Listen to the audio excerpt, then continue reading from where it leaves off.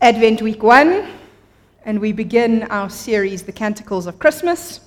You would have noticed the auditorium's a little bit different. We don't have Christmas trees in the auditorium this year. Instead, we're going with the digital artwork, and it's going to change every week. So with it being the week of love, we have love on the wall. So you'll have to come every week to see the different artwork each week.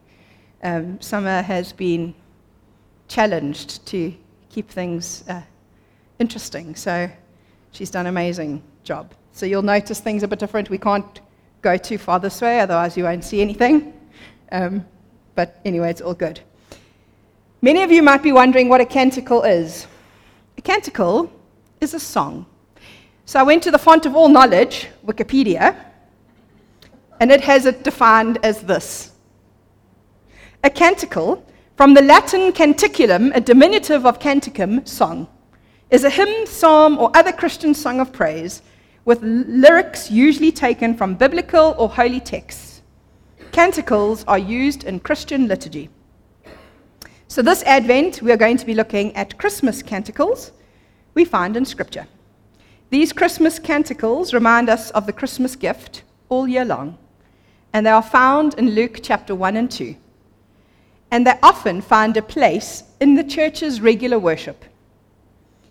These specific Christmas canticles were all sung around the time of our Lord's nativity. But through the years, we've placed them throughout the church's worship, and they serve as a regular reminder of the gift of Christmas, our Lord and Savior, Jesus Christ. Each canticle points to Him in a unique way. But before we get to the first of the 4 songs this morning, let me take a moment to share some general introductory thoughts with each of you.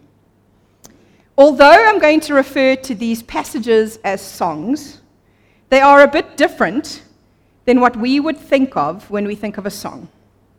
As you'll see, these 4 songs definitely use poetic language, and they have a meter or a rhythm to them, especially in their original language, which was probably Aramaic or Hebrew. But as you'll also see, each of these songs was spoken, not sung, to a melody or a musical tune, like contemporary music in our culture. And in each of these cases, there was almost certainly no type of musical accompaniment. So let's dive in. Have you ever noticed how everyone loves the songs of Christmas? Year after year, the same timeless songs come back. Songs like Silent Night, O Come All Ye Faithful, Hark the Herald Angels Sing, and Away in a Manger offer us a constant reminder of Christ's birth. You hear these songs and other Christian Christmas carols on radio stations, in elevators, played over the sound system at the mall, and on call center hold music. Boney M for the win. The music of this season is everywhere. Even unbelievers enjoy these timeless classics about the birth of Christ. It seems that even those who do not believe in Jesus find a sense of hope and peace during these few weeks of the year in something as simple as music. These very special songs of the season help to shed some of God's light into a very dark and hopeless world. And the Bible often and clearly communicates the importance of song as a vital part of worship and praise to God. We see songs as a part of the Jewish culture and as a valuable part of their history. When the Israelites crossed the Red Sea, Moses broke into song. And during some of the most difficult times in his life, what did David do? He wrote music to praise God. So there's a beautiful Christmas song called Mary Did You Know? Mary Did You Know became a Christmas classic when Michael English first recorded it in 1991. The words of the song were written by Christian comedian Mark Lowry, with the music written by musician Buddy Green. Lowry said the song evolved as he contemplated sitting with the Virgin Mary over a cup of coffee, and he thought about the questions he'd ask her.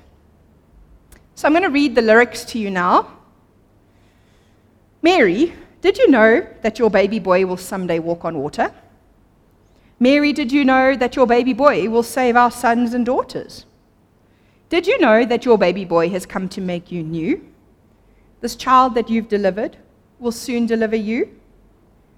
Mary, did you know that your baby boy will give sight to a blind man? Mary, did you know that your baby boy will calm a storm with his hand? Did you know that your baby boy has walked where angels trod? And when you kiss your little baby, you have kissed the face of God? Oh, Mary, did you know? The blind will see, the deaf will hear, the dead will live again. The lame will leap, the dumb will speak, the praises of the Lamb. Mary, did you know that your baby boy is Lord of all creation? Mary, did you know that your baby boy would one day rule the nations? Did you know that your baby boy is heaven's perfect lamb? The sleeping child you're holding is the great I am. Compelling lyrics, and they do make a wonderful song. But long before Lowry and Green put that song together, Mary sang her own song about her little boy. And the words she sang revealed the truth that yes, in fact, Mary did know. Mary lived in an expectant era for the nation of Israel. The scriptures had promised that he was coming at any time. Sound familiar? The Messiah was going to turn the world around and deliver Israel from all her enemies. He would usher in the kingdom of God. But if those people who were so high with expectation had gone to a stable in the town of Bethlehem, they might have said, that's it? That's the Messiah? No one could have guessed how this child would change the world. No one could have imagined the impact he would have on world history and the change he would make on people's lives. No one, perhaps, except Mary and her cousin Elizabeth. Yes, Mary, you did know. Mary, you knew that your baby boy would save your sons and daughters. Mary, you knew that this child you delivered would one day deliver you and all the others who would believe in him. She knew this baby had walked where angels trod, and that when she kissed her little baby, she kissed the face of God. Her song, which she recorded in Luke chapter 1, reveals that she did know. Her song is called the Magnificat, because that's the first word in the Latin translation of her song. And it's a song that speaks of the glory and the deliverance and the salvation of God. She knew, because her song put the focus squarely on God. Mary shows a maturity that is wise beyond her years. So let's take a look at her song from Luke chapter 1, verse 46 to 55.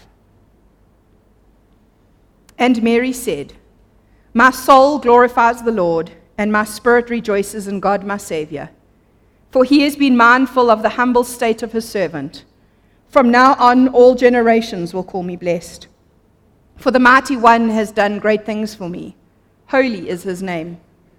His mercy extends to those who fear him, from generation to generation. He has performed mighty deeds with his arm. He has scattered those who are proud in their inmost thoughts. He has brought down rulers from their thrones, but has lifted up the humble. He has filled the hungry with good things, but has sent the rich away empty. He has helped his servant Israel, remembering to be merciful to Abraham and his descendants forever, just as he promised our ancestors. So let's remember here for a minute that Mary is probably around the age of 13 years old. She's certainly not more than 16. Betrothals at that time were often made when a young lady was 13, and the marriage was generally a year later. It would have been unlikely that she would have been much older. It would have not been culturally correct. I'm not sure about you, and I'm not sure about how it was in the first century, but I know how it is today. And I don't want to upset anybody, but the 13-year-olds that I've known are really focused on anyone other than themselves. At that age, they're more worried about what they're going to wear, what it's going to look like, and who's going to see them in it. Isn't that what happens? Not Mary. She turns her face and her focus to God. She gives God the glory, and she sings a song of love, a song of faith, and a song of hope. As soon as Mary hears the words of Elizabeth, just a few verses earlier in Luke chapter 1, the questions this teenager had in her heart quieted, the anxiety abated, the confusion collapsed, and the doubts disappeared. And Mary knew in her spirit that what had happened to her was real. Praise erupted from deep within like an overflowing fountain. The moment that she and her people had waited for so long had finally arrived. God had heard the cries and the longings of his children, and the work of salvation had begun. Mary's song is made up of images and references to scriptures from Genesis, from Job, from the Psalms, and from Isaiah, and from highlights from all through Scripture. And it shows how steeped her thinking was in the Word of God. But we know that the Pharisees and the Sadducees were also steeped in the study of Scripture. But Jesus would later point out that though they studied the Scriptures, that they spoke about the academic part of the Scriptures. They knew the Scriptures in depth. That even though they spoke about him, they refused to come to him. Instead, they rejected the very one they claimed to love and follow. Mary's song reminds us that it is altogether possible to study the Bible purely as an academic exercise, as one might study in any other academic book, and completely miss the message. But Mary studied the Scriptures as a lover would passionately memorize and consume the letters from her beloved. They not only stimulated her thinking, but they transformed her mind and her soul. And from the very depths of her being, she gives expression to her amazement, her adoration, her worship, and love of God. That he has singled out a nobody from Nazareth to accomplish his mighty purposes. How in keeping with the character of our God. God chose Israel not because they were a mighty and powerful nation, but because they were the least of all the people on earth. He chose Moses, a child of slaves, to deliver his people. He chose Gideon, who was the least member of the smallest clan of the smallest tribe in Israel. He chose Samuel when he was a little boy, and David, the youngest and least likely in his family, so that no human being may ever boast in him or herself, thinking that their strength, their wisdom, their beauty, their attractiveness, their ingenuity was what brought things about. The glory and honor belongs always and only to God. So Mary sang a song of love that proves that she knew. She also sang a song of hope to prove that she knew.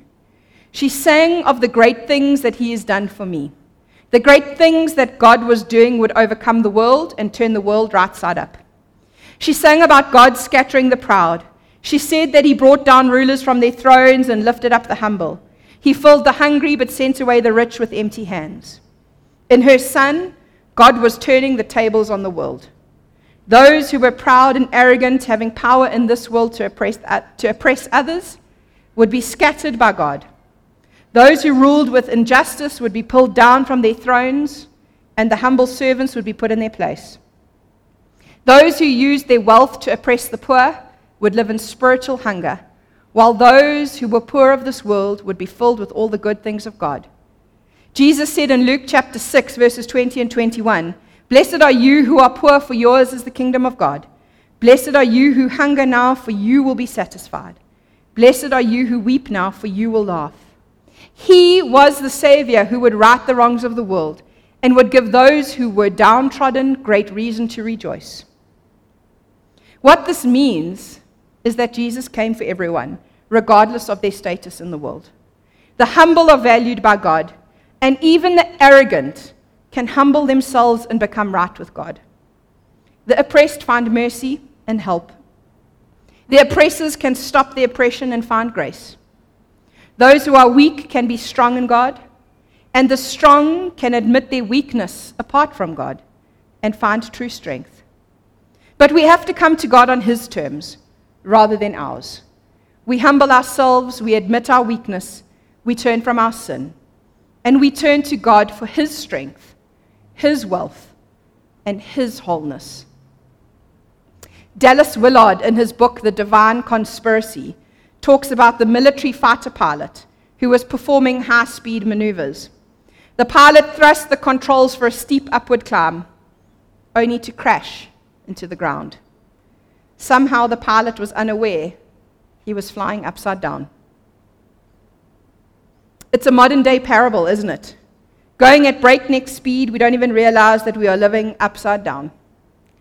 We're crashing and we can't seem to figure out why. After all, we aren't sure if there's even such a thing as right side up. Don't all roads lead to the same place? As long as you believe in God and practice some form of religion, don't we all get to heaven eventually? Can't I love God and live any way I want? The answer is no. We can't live outside of God's will and expect God's blessing. We'll be flying upside down and eventually crash. Jesus said in John 14, verse 6, I am the way, the truth, and the life. No one comes to the Father except through me. Jesus turns us right side up and enables us to overcome the world if we are willing to let Him have control of our lives. There is hope. And Mary sang of this hope because, yes, she did know. Mary's song is also a song of faith. Faith grows out of worship, and Mary's entire song is worship. Worship is the environment that is perfect for strengthening and deepening faith, because faith keeps its vision focused on the word and promises of God and not on the surrounding circumstances. In Hebrews 11, verse 1, we read, faith is the substance of things hoped for, the evidence of things not seen. Faith is believing that because God has declared something, it is already an accomplished fact, even if the tangible and visible evidence is not immediately apparent to our senses. Mary sang of God's salvation, even though nothing around her changed. Mary was still a pregnant young girl from Nazareth. The Romans and the Jewish king Herod still ruled with an iron fist. The rich still had their goods, and the poor continued to struggle. But Mary sang because she saw a vision of the changed world God was bringing into being through her Son. A world where all wrongs will be righted, where every injustice will be corrected, where the oppressed and downtrodden will be lifted up, and those who have elevated and exalted themselves will be humbled. Yes, Mary did know. And because she knew, she could say, I am the Lord's servant. Here's what we need to know. The same Jesus seeks to continue becoming flesh, to continue being expressed through willing men and women, and to dwell among us. You and I were each specifically made to be a dwelling place for God. You and I are the sacred vessels through which He will make Himself known in our homes, our families, our schools, and our communities. This building is not the place. The temple in Jerusalem is not the place. You and I are the place. This Advent season, Jesus comes to us, the least likely individuals in the least likely of places, and He says to you and I, you who are highly favored, the Lord is with you. He promises the outpouring of His Holy Spirit upon us so that Christ might be formed within us. God forces Himself on no one. He takes the initiative and He makes the invitation. Because Mary did know, you and I are here this morning, and we have a living hope, a steadfast faith, and the experience of God's eternal and life-transforming love. This hurting and broken world doesn't need to know if Mary knew. It needs to know if we do. This hurting and broken world doesn't need to know if Mary knew. It needs to know if we do. I'm going to ask the worship team to come up. We're going to spend some time in prayer, and then they're going to sing Mary Did You Know for us. And I'd like you to spend some time reflecting. If, like Mary, you know Jesus. Let's pray. Lord, thank you for Mary. Thank you for the example she is to each one of us. That, Lord, she worshipped and adored from a place of sheer love. Love for the child that was growing within her. Love for what that child was going to do in this world. And Lord, like Mary, we're expectant. We're expectant for Christ to live in each one of us and to work through each one of us to bring change into this world. So, Lord, do we really know that Jesus is alive in each one of us? Do we really know what a difference he can make in this world?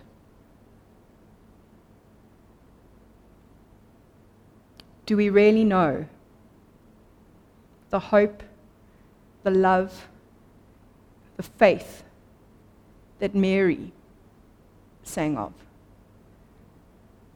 Is it evident in our lives?